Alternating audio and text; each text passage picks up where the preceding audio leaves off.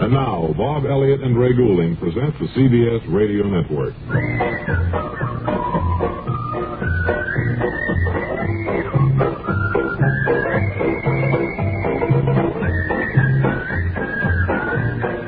Hi again, everybody. Welcome back to the old Bob and Ray Show. And let's go right over to the window, Bob, huh? Yeah, okay. We're talking about this window and telescope we have here.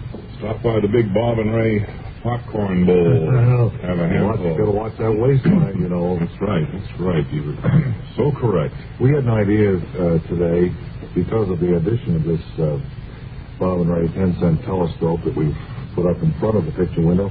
We thought maybe somebody from our studio audience, someone who has a terrific way with words, who has a good command of English language, could come up and kind of describe for the listener what he sees, because we don't talk so good. And is there anybody here who would like to look through the telescope? I have a nice command of the English language. All right, come on up here. The big smile. Big smile and a very nice voice. Coming to our microphone now, and he's freshly shaved or shaven, and you look the picture of tonsorial splendor, say. Well, thank you very much. Paul Burke is the name. Paul, you know what we want you to do is kind of describe the thing. We have a little romantic music here. Do you want to start right now? All right. Maybe if I use this microphone and then I'll let. All right. In your own words, you know.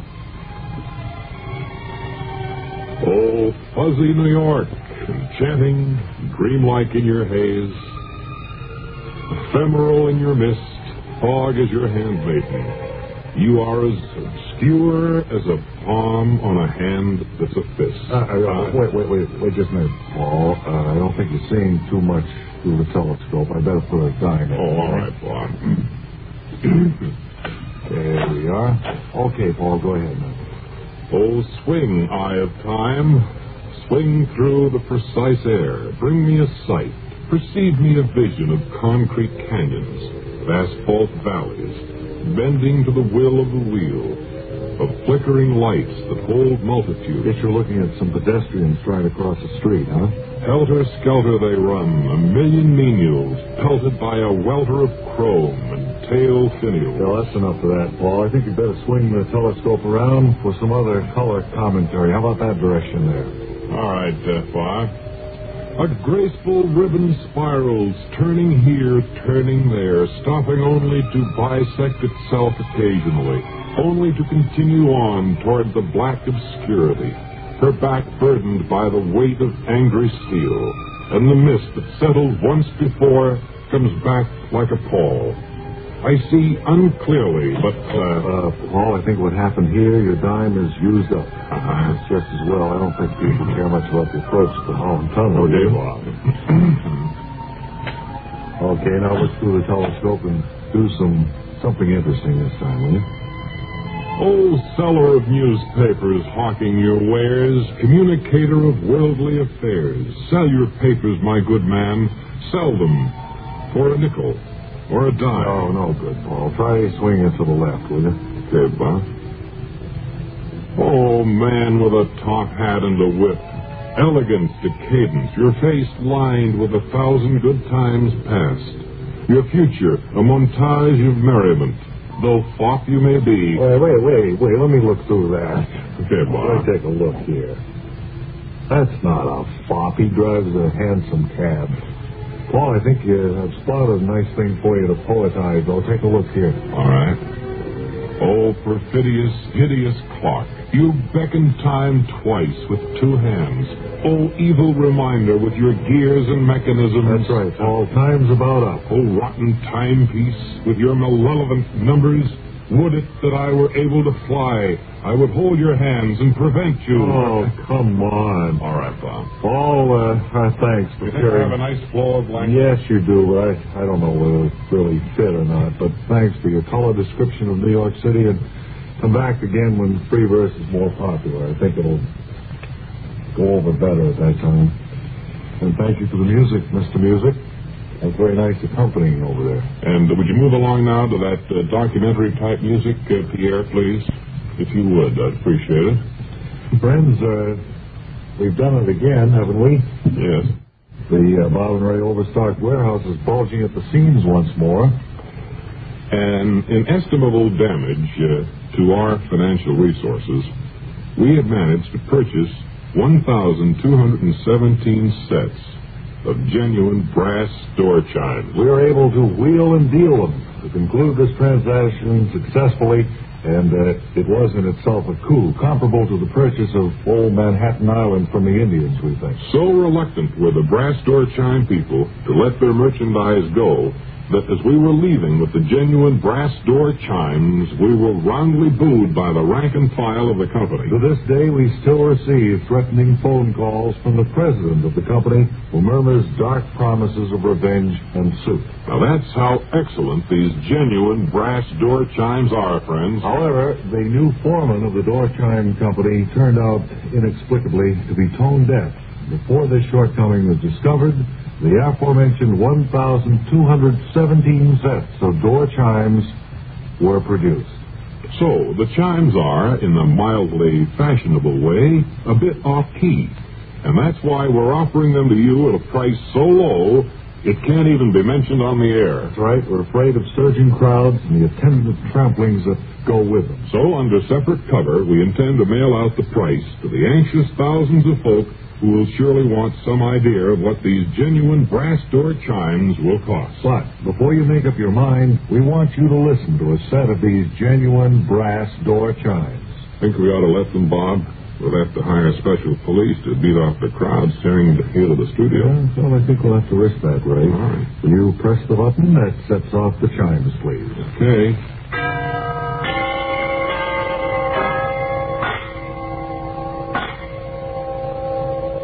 And there they are, friends. Folks, apart from the obvious advantages of owning such a set of door chimes, we'd like to outline a few of what we call astral assets. Which means benefits not readily discernible to the eye. Just think, when the chimes are set off, no more birds. Those pesky insects you have around the house will flow out in a never-ending spree. Those cats who've been ravaging the garbage at night will sail out of earshot. You'll be able to make new friends with these door chimes. That's right. Once the distinctive and compelling sound of the chimes is heard, people by the hundreds will flock to your door to find out what's going on. Or, for those of you of an introspective persuasion, the door chimes can be used to keep away those unwanted and unexpected Sunday afternoon visitors. All you have to do is turn the chimes on. And for you fashion models out there who enjoy featuring the skinny, sick look,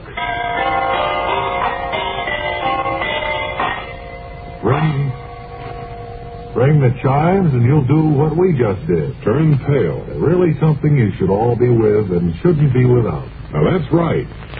We went to a peck of trouble getting these genuine brass door chimes. So write to us, care of Brassy, CBS Radio, 485 Madison Avenue, New York City, for our under separate cover prices. And write on your postcard, awesomely low-priced door chimes. And we'll know what you mean.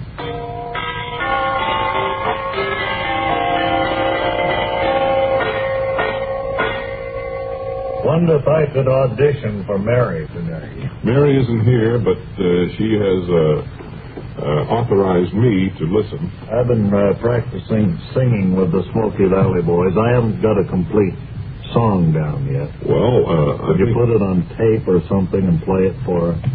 All right, we could do that. We could arrange to tape it, sure. All right, you ready, Romeo? And Pie plant there. pie plant and rhubarb bread and Tex, the other Tex. the other Tex and another one there. There's supposed to be another one. I forget his name. What's your name, new fella? Hildreth. Hildreth, yes. That's a form of the complete aggregation. Give us that number 213 in the book, so I'll give you a little idea. This is just a vamp here, seems like. Well, I know, but you've always Heard this before. Right, but now we want to hear the song part, you know. All right. There was blood on the... But, well, there was. Oh, wait. I was trying to do blood on the saddle. Oh, you can't be doing I that. just never know when to jump in. There was. Oh, there's more of it. Coming up now. Wait a minute. I think this. I'll give you a signal. Okay, come on. Go right here. There was blood. No, wait, hold it. No. I don't think San Antone. All right. Cut it out. Fellas. Oh, I got to practice that with you guys. I think it's that new fella. Hildreth? Yeah. You ever played in a Western band before? Yes, I did. Well, which one? Lawrence Wells. Well, I got to get with you at the rehearsal tomorrow and see if we can straighten the thing out. Okay. Well, I've been drinking. they discussed the merits of their band. I don't think this is the act that we want up in Mary's house. Did you get it on tape, though, Joe, in case she wants to hear it tomorrow? Yeah, I do. Okay.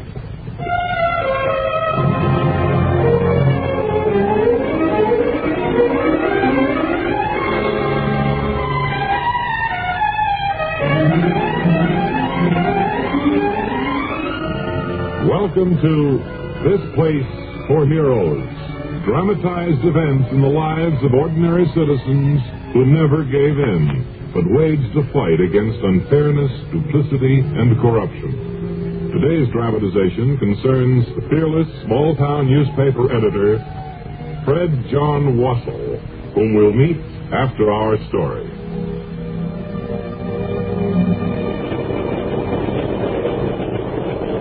Alice, how's this for an editorial? It's time Turnberg stood up to them. 3 years ago, Turnberg was a good town. Then they came. A trickle of evil men at first. We didn't know then what they were up to, but we soon found out. Oh, Fred, those men will come around again if you print that. Turnberg, with a population of 1,210 people, had 3 jukeboxes in it 4 years ago. Now we've got 1,700 jukeboxes in Turnberg, more than one to a person. Now, I'll see who it is, Fred. Oh, you better let me get that, Alice. Who is it? Better open up, Wassell. It's me, Fist Faraday. Alice, go home. You be safe there. Go through the back. So what about you, Fred? Do as I say, Alice. You think I'd like to go home, too? I'm no glory seeker. Just doing a nasty job. Job that has to be done. Now, please go. All right, Fred. See you later. Open up, Wassell, or I'll just tear this joint apart. Door's open, Faraday. Come on in. Hello, small man. I understand you're writing another thing about me today. Faraday, I'm going to tell you something. Your kind stinks. You know what you are? You're some kind of maniac from the Stone Age. You're from another world.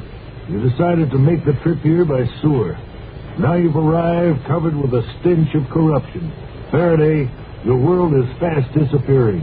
Your world of muscle weakens more each day, and I can help the atrophy along with words. That's right, Faraday. Let your epitaph read, he was stricken by a typewriter.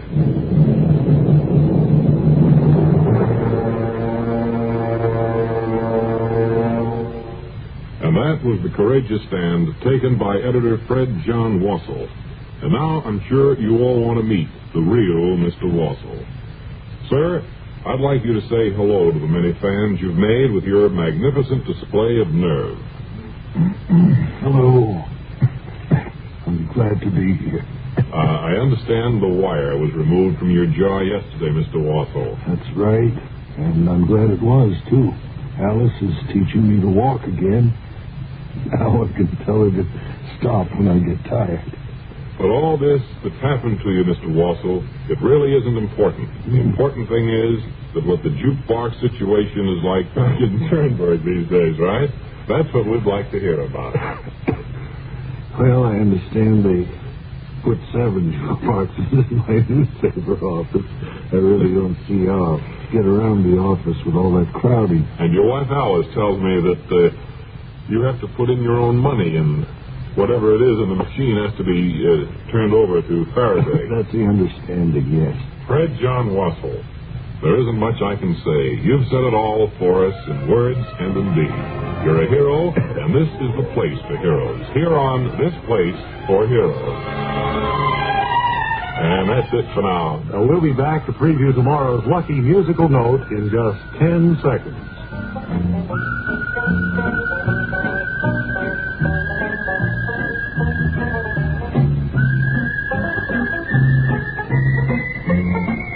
Here it is, B flat. And until tomorrow, this is Ray Goulding reminding you to write if you get work. Bob Elliott reminding you to hang by your thumb. Bob Elliott reminding you to hang by your thumb.